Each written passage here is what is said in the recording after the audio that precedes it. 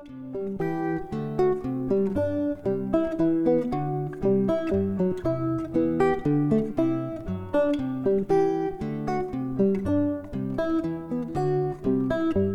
am talking to Mario Telò, the author of an incredible new book on Aristophanes called Resistant Form, Aristophanes and the Comedy of Crisis. Mario is a professor in the Department of Rhetoric at Berkeley, where he also has positions in comparative literature and ancient Greek and Roman studies. And he has published this book with Punctum Books under an imprint called Tangent, of which I am a member of the editorial board. My name is Sean Gurd. I'm the chair of classics at the University of Texas at Austin. And we have been working on this book in one form or another for about 2 years. Well, Mario's been working on it, and I've been encouraging and eagerly anticipating. And this is just a conversation to introduce the book, talk about some of the concepts in it. I think it's a really exciting book. If I can be allowed to be a little bit geeky, since I'm talking from Texas, I can open with a reference to bluegrass.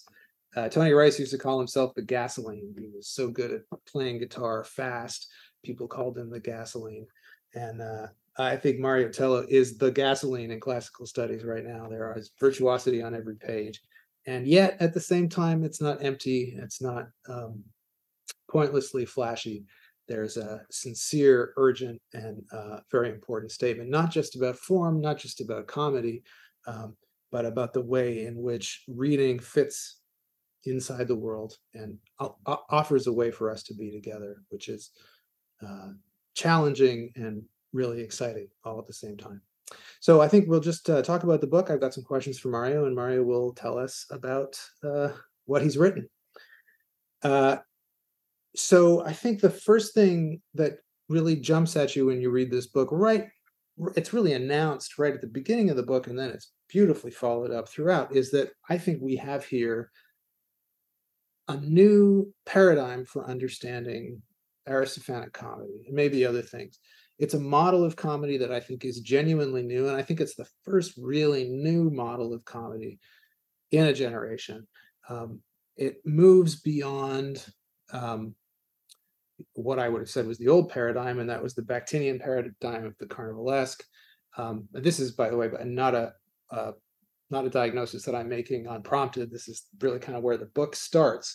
So I thought it might be a useful thing for us to do if we started by talking about what the carnivalesque is, how that worked in terms of the way people were understanding Aristophanes. And then, Mario, I'd like to know, why do we need to move beyond it, and how does this book take us into a kind of a new way of thinking about Aristophanes?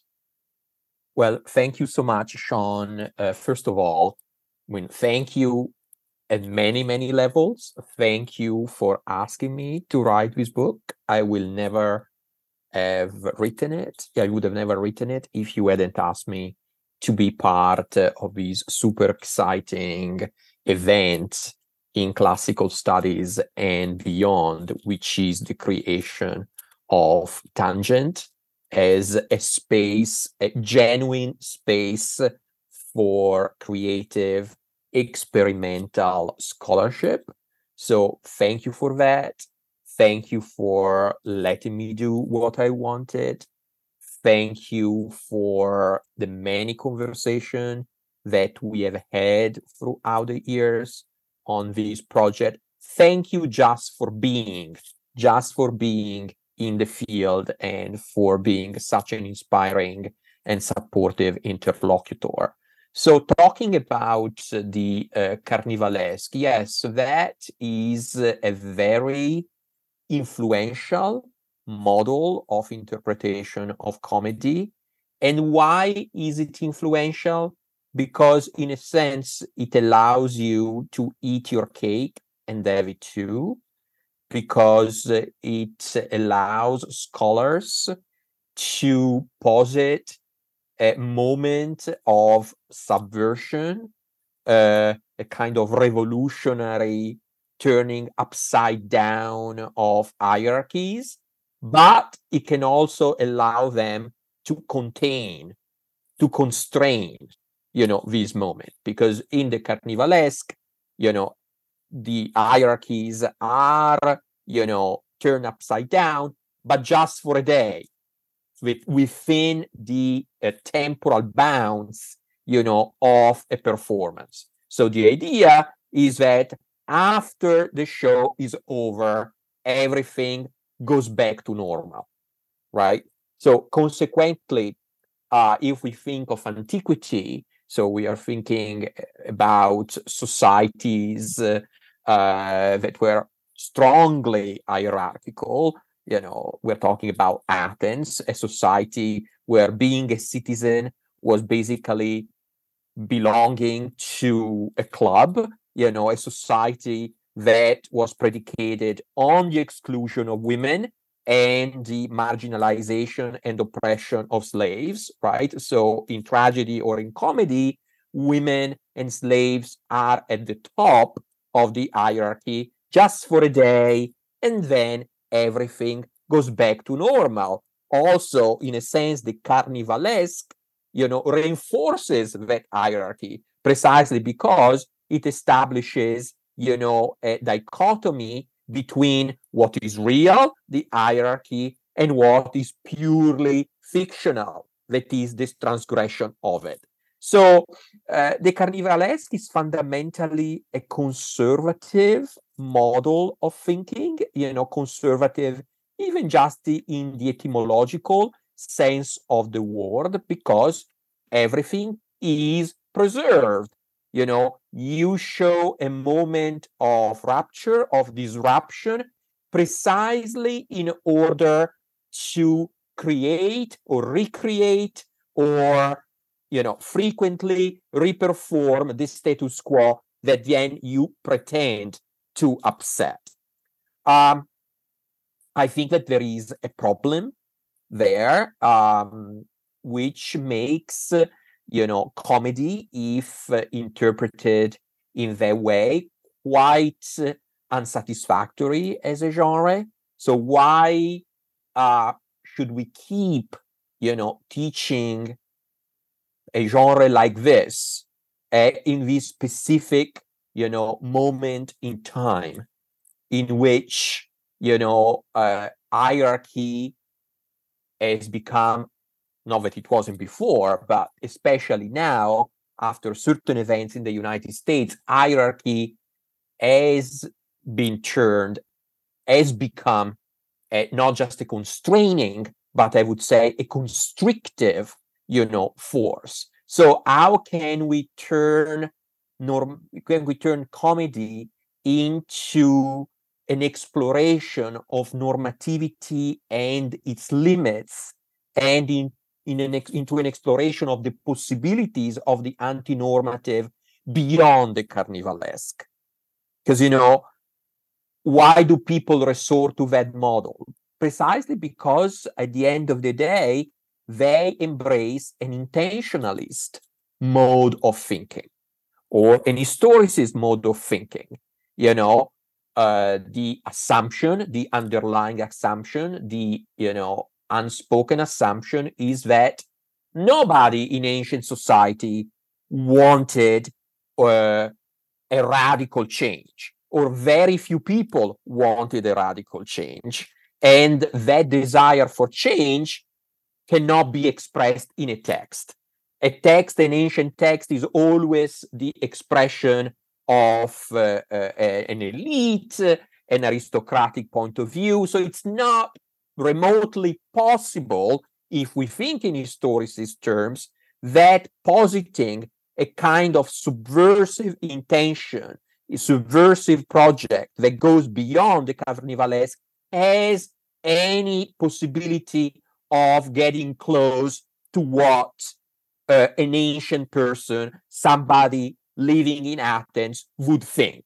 It's not possible for a project like that to be considered part of the frame of mind of an ancient Athenian citizen. So that's why we need to go beyond this historicist, intentionalist point of view. Otherwise, yes, please.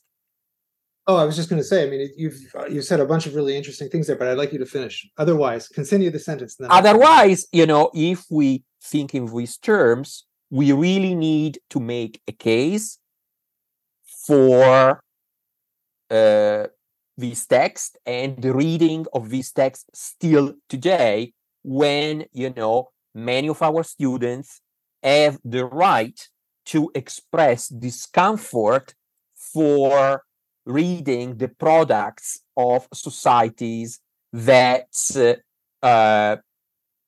were based on a programmatic exclusion of the existence of certain people, right? So historicism, can become complicitous, with certain dynamics of oppression, right? Saying, well, that was the way they thought at the time, means to, first of all, monumentalizing a text. That is, a text makes sense only when it's located in that context, and consequently means to, isolate the text from the world of the interpreter. And it also means to subscribe to certain logics that require, from us a kind of ethical political distancing.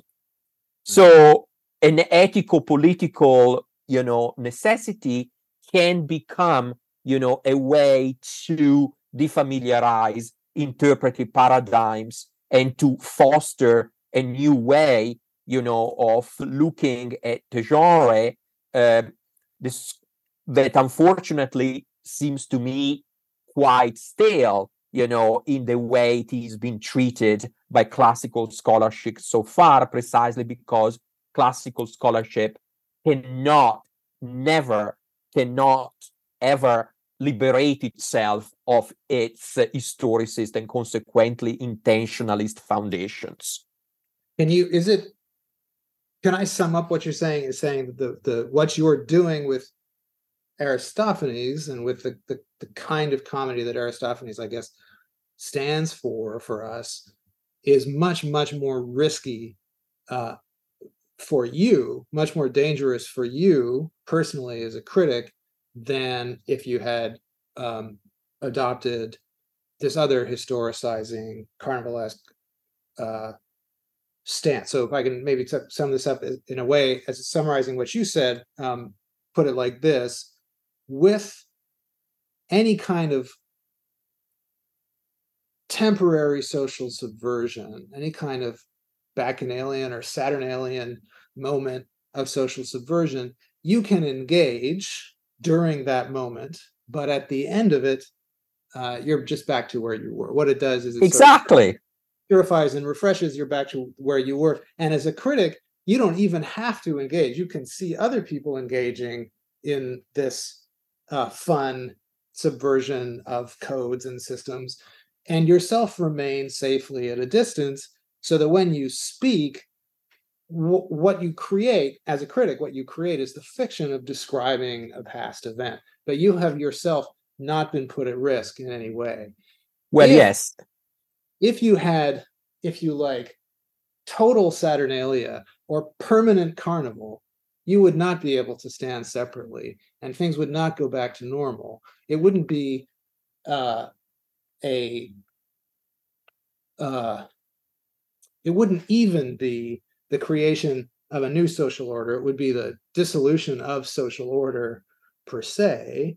And you yourself, if you commit to that kind of a reading, whatever that is, we haven't really talked about what kind of a reading that is yet, but if you commit to that kind of a reading that doesn't allow for some kind of segregation through historicism or intentionalism, you commit to a kind of radical self-subversion at every moment when you encounter the text. Does that make sense? Yeah, no, I think that you're actually expanding what I said in a very interesting direction. You are basically suggesting that the carnivalesque is not just, a mode of reading comedy, but it's actually the very stance that the critic, adopts, precisely because there is the same kind of immunitarian gesture. That is, I'm engaging with the text. For the moment, I'm engaging with its subversive content, but, I'm completely detached from it. I'm not participating.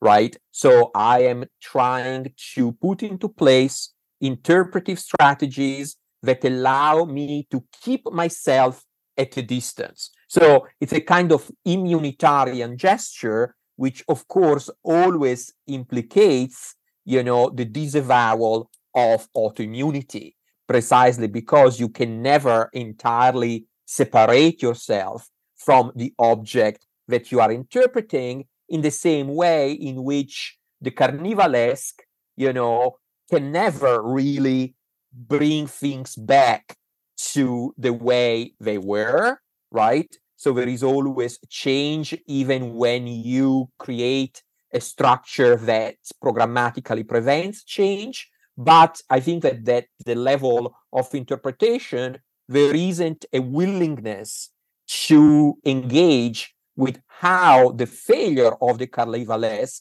the fact that the carnivalesque always produces some change, is perceived, can be detected interpretively. So in a sense, what I'm trying to do is to offer a way to show that after a performance of subversive content, there is always the remainder of something that cannot be entirely reinscribed, into the status quo. And how do you live with that remainder?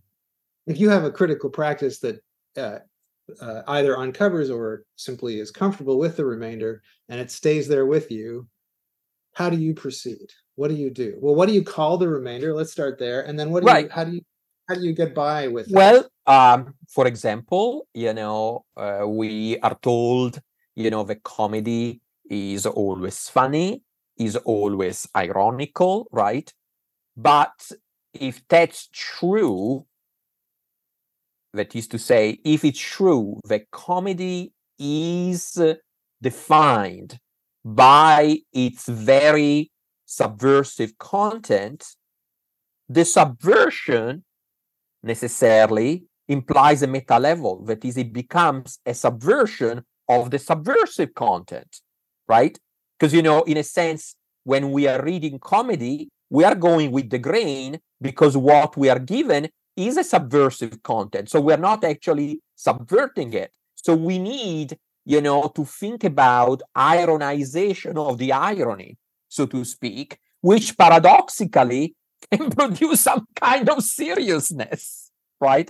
The ironization of irony. So that's the kind of seriousness that maybe comedy can give us, what some people have called queer seriousness, right? A seriousness that is twisted. So paradoxically, what I tried to suggest in the book is that the subversive content sort of prevents the critic subversiveness, right? You're not really doing your job because the text, is doing it for you, and consequently you are, caught in a kind of conservative trap. So for me, that reminds me of a couple of my favorite themes, which you know about, but the dialectic. What we have talked about is the dialectic of failure, where if you're trying to fail, you cannot succeed. But on the other hand, not succeeding at failing is failing, which is succeeding at Exactly. Failing. So you're in this infinite self-contradictory loop. The other so when how does one read a subversive text? One has no way to read a subversive text. You can't read it subversively because that is against the grain, and you can, on the other hand, not read it subversively because it is subversive. It is subverting your stance. So you end up with a kind of what do you want to call that seriousness? Oh, I have a word for it. It's a pataphilological seriousness. Oh, there you go. Yes. You think about people like some of my heroes who have done wild, wacky, and insane things with language, always with an incredibly serious face. And one way to read what happens in extreme philology is just this. What is there left to do but pun and respond to the sounds that are simply there in language. So can you connect what we've said to the other, one of the things in your title, which is the notion of form. So how does this method of approaching, it's not a method, how does this way of being with an Aristophanic text interface with the notion of form? It's a surprising word to run into. I think lots of people, when they think of form, think of new criticism. They think of a very academic, very disciplined way of close reading.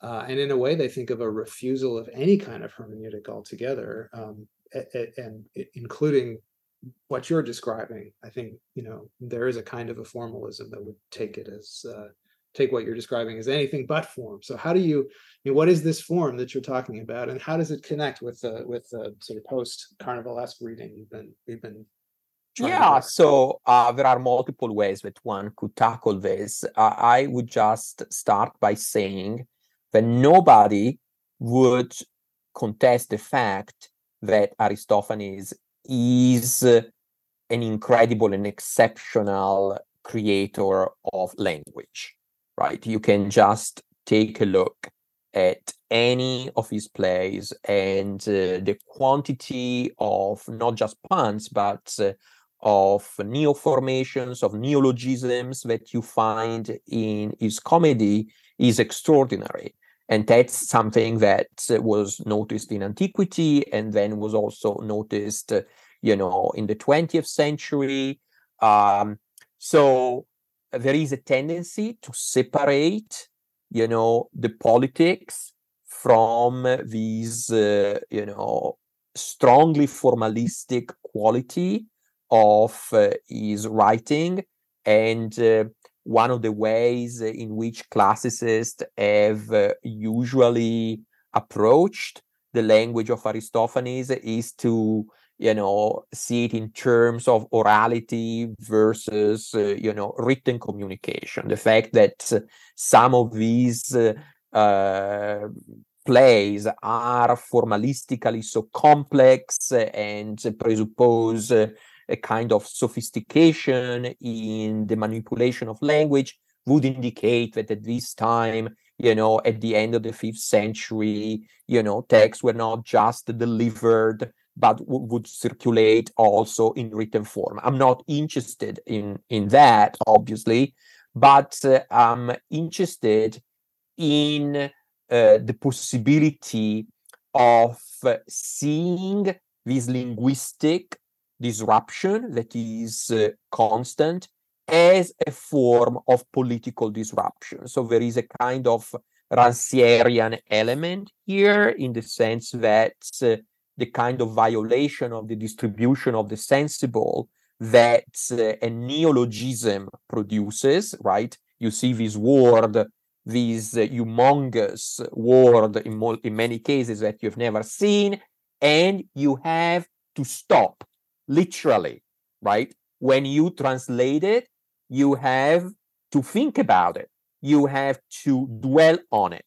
You have to linger, if only to look it up in the dictionary. But let's think about how political change is produced. One of the ways in which it's produced is precisely by noticing expressions in which the impossible becomes visible, or the impossible, melts with the possible, right? And moments in which we are forced to stop the regular flow of life, in the same way in which when we encounter a weird word, we have to stop the hermeneutic process. This moment of lingering, of interruption, is political, precisely because it forces you to reconsider the way of looking at the world by stopping your usual way of looking at a world that you have never seen. So there is an interesting implication of perceptual level, formal level, and political level that Aristophanes forces us to engage in when he dumps on us these words that we have never seen before.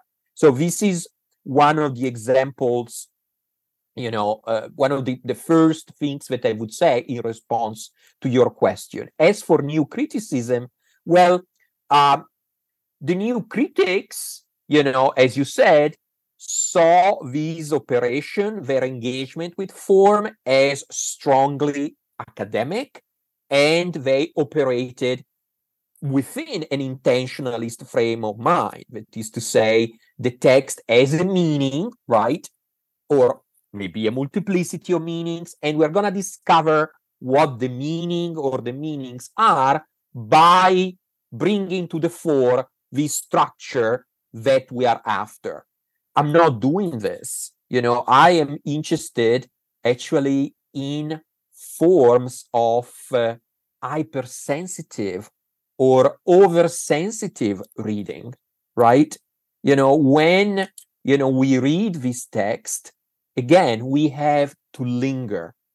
I'm really interested in this image of reading and lingering and toying with the problems, raised by a word. So this is, I would say, not an entirely academic, way of approaching the text. That's why I like your reference to pataphilology. So this is para-academic or pata-academic, precisely because this is a kind of visceral engagement with textuality, which, academia tends to exclude because it positions it within the domain of impressionism, right? One of the dichotomies that I grew up with as a graduate student was the semiotic and the impressionistic. The impressionistic is an effect of reading that is tenuous, right? This is another image, another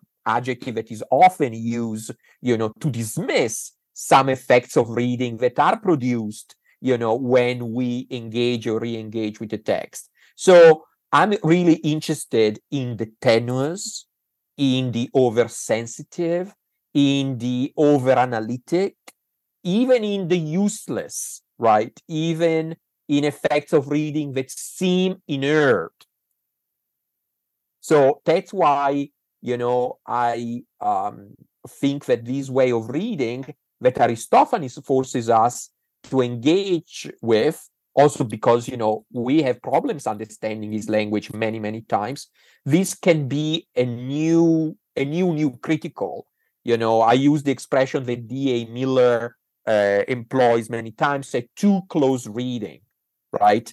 Over close, too close. So there is a kind of hyper-affective cathexis to reading that I want to encourage in the reader, and I try to model in my own readings. I want to just let me follow up on that and ask you a little bit more about.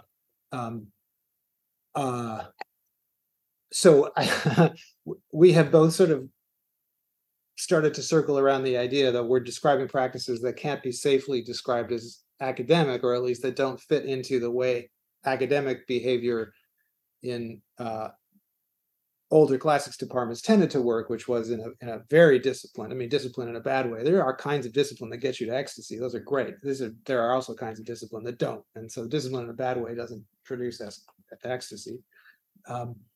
But surely this is a thing that could happen in a classroom.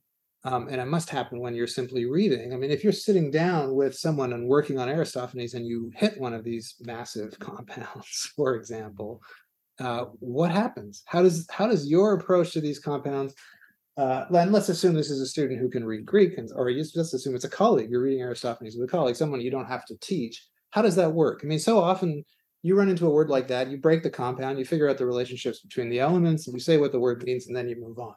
What you're describing is something else. And you don't end by moving on, or you don't end with an answer to the puzzle that's proposed by the compound. So how does that, can you sort of tell me what is the outcome of a reading like this, where you stop and your suspense is somehow, your suspense becomes the substance of the encounter instead of just a scandal that you have to get beyond? Right, yeah, I think that I'm actually interested many times in the mistakes that students make in translation, because sometimes they are mistakes produced by what is called grammatical agreement, like a noun and an adjective, that a student does not bring together in the right way. But sometimes, the kind of wrong juxtapositions that a student suggests when they, read a wrong translation, gives you a sense that grammar is really an exclusion of other potential juxtapositions between words. That a text like Aristophanes does not operate only through the level of grammar, which then produces a right translation, but also operates at the level of grammatical impossibility, I would say, because some of these big words that you're talking about, really play with the possibilities of language and transgress these possibilities. Consequently, there is a space in texts like this for, I would say, more paragrammar, for what's the expression that Freud uses? Parapraxis, right? Parapraxis, and again, these are phenomena which are covered also by pathophilology.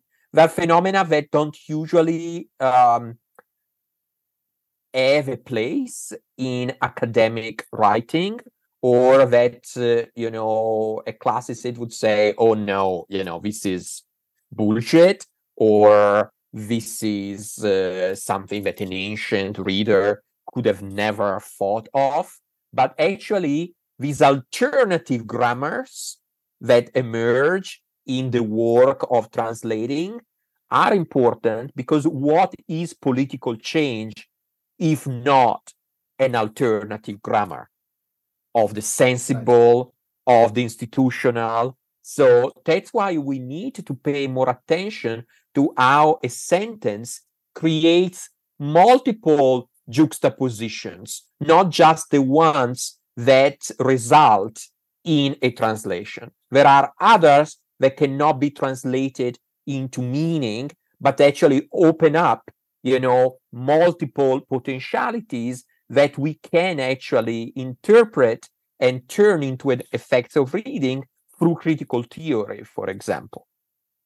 So one of the things that you're saying right now makes me want to respond with is just the observation that grammar, for one thing, is itself the name of an institution. So when we talk about it, so, if you look at the way Plato uses the word grammatike, he's talking about learning to read. But by the 1st century BCE, grammatike has become an institutionalized art with a theory of attached to it, which is very strongly normative. I mean, you would think that grammatike was very strongly normative, and an Aristophanic text historically shouldn't be expected to adhere to that format, but those standards, the standards of grammatike, are our standard. I mean, they are the sort of standard philological standards, that's cute. So you're describing a kind of a way of reading which shows how these texts escape that institutional structure. I wanted to say that, and then it occurred to me that one of the places you can find the kind of freer, more open, more playful readings of texts, particularly from an etymological perspective, are in fact in grammatical scholia. So the scholia to the this is very geeky, but the scholia to the Techne Grammatike that's attributed to Dionysius of Thrace contain, I was just working on a series of etymologies of the word prosodia, which is the word for the Pindaric genre, yes. Placement of accents in this case, but the etymologies that are in the scholia, which are spread out over multiple manuscripts to this sort of foundational text for grammar, are full of all kinds of paralogisms and things that, like, we would say, well, this is definitely wrong. And I just wonder whether the Aristophanic scholia don't themselves contain an enormous amount of, or at least a quantity of linguistic playfulness that the standard, the notion of a grammatical standard blinds us to, so that one cites these things as funny, as obviously wrong, instead of paying attention to what's actually happening there, which is the open dissemination of whatever you want to call it, the open dissemination of meaning in the paratext, right? It's right beside the text. It's happening right there. Yeah, the scholiasts have no problem falling into the vortex, that modern critics, on the other hand, try to keep themselves at a distance from. Of course, they also fall into it, but they say they're not. And actually, what you were saying made me think of this project that I have in mind, for Catholic Conibear series on Latin through the ages, it's called. So I think I'm going to do for her something on etymology and critical theory.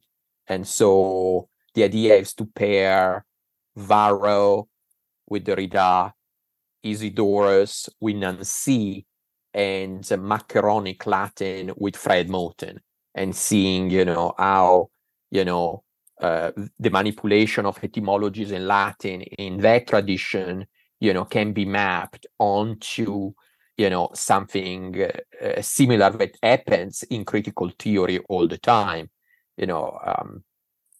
I just reread an interview that Judy Butler gave, in 2000, when they had just received this horrible review from Martha Nussbaum, and of course they were criticized for their writing. And in this interview, she or they problematizes the notion of accessibility, right? Accessible writing. And she also says, I am on Adorno's side, that is to say, kind of play with language that can also produce, sophistication that some people consider illegible or impenetrable, against someone like Bourdieu, who had no tolerance, for these gestures that he called Heideggerian or post-Heideggerian. Yeah. Right. So since you raised this, let me bring it in. One of the things about you, Mario, that I don't know if people know this, certainly people in the field know it, is that you have been just unbelievably prolific in the last 5 years. How many books? Well, I finished my 6th one, and the 7th is underway. So I don't think anything more needs to be said than that. That is more than one career. That's several careers in a very short period of time. The reason that seems relevant at this point, Mario, is that you have just talked about the centrality of lingering as you read. So how do you square the circle of reading so closely that you're stopped at every moment, forced to pause practically at every syllable, constantly in a state of temporal suspense, with the incredible speed with which you write? How do those two things go together?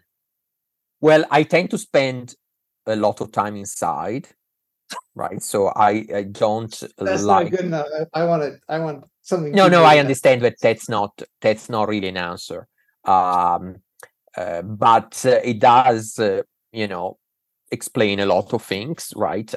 Probably most people would say that I don't have a life, but for me, this is my life. In any case, the way I work, so I read a lot of theory, I must confess. So I do read a lot of critical theory, and I do take a lot of notes when I read.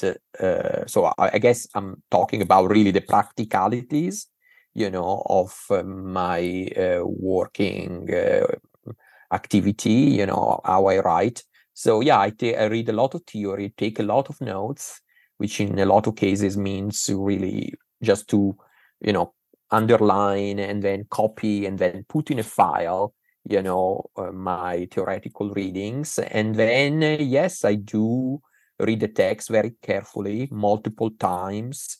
I take a pen and I do underline things, and I play with the arrows. So there is really a kind of philological, exercise there, I play, and it's almost like a geometry, like one word, recalling another or connecting with another, and I try to visualize that on the very page that is with a pen, connecting words, and then I just put it in writing. Like I don't start from the beginning, right? But I just do one reading, another reading, and then I just bring them all together. And so bring them all together becomes a puzzle. In this way, by allowing myself not to start from the beginning, or by allowing me myself to start even before having had an overarching argument yet, I can speed up the writing process. Well, I think that a lot of people, they think that they need to have a clear idea of the whole book, of the whole project, of the whole article before they start writing. And for me, that would be a strategy of procrastination, in the sense that if I did that, probably I would never, sit down and do it. So I do it piece by piece, and then I see how they fit together. And also another way of, yes, please. Is it a kind of a process of association and rhyme? So you're putting things together. I mean, rhyme in the loosest possible way, right? You're connecting words and phrases and structures inside of a passage based on sonic similarities, based on rhythmic similarities, thematic return. And then so that is a process of association and rhyme. And then when you put your readings together, it's the same thing. The question is, well, does this reading go with this one? Do they like resonate when I put them together? So it's really a creative process, works from the ground up. And this, you don't start with this, my argument's going to be this, my thesis is going to be this, my performance of authority is going to sound like this. It's a much riskier process, once again, I think. So, and it's much more fun. So it has to be fun. Right. For people who are watching this, I'm just saying, academic writing has to be fun. Otherwise, you're not going to do it.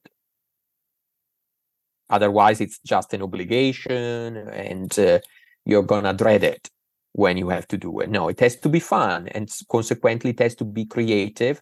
And that's why we need spaces like this that encourage creative work, which just means not to be afraid of the potentialities of antiquity, really.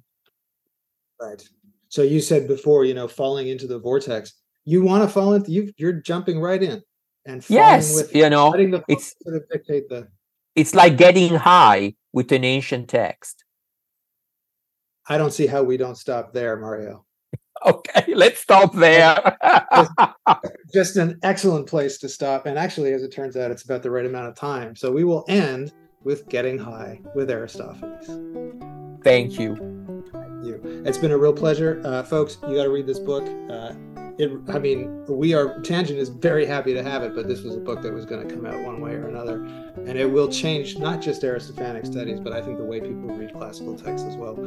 So thank you for the book, and thank you for the time, Mario. Thank you, Sean.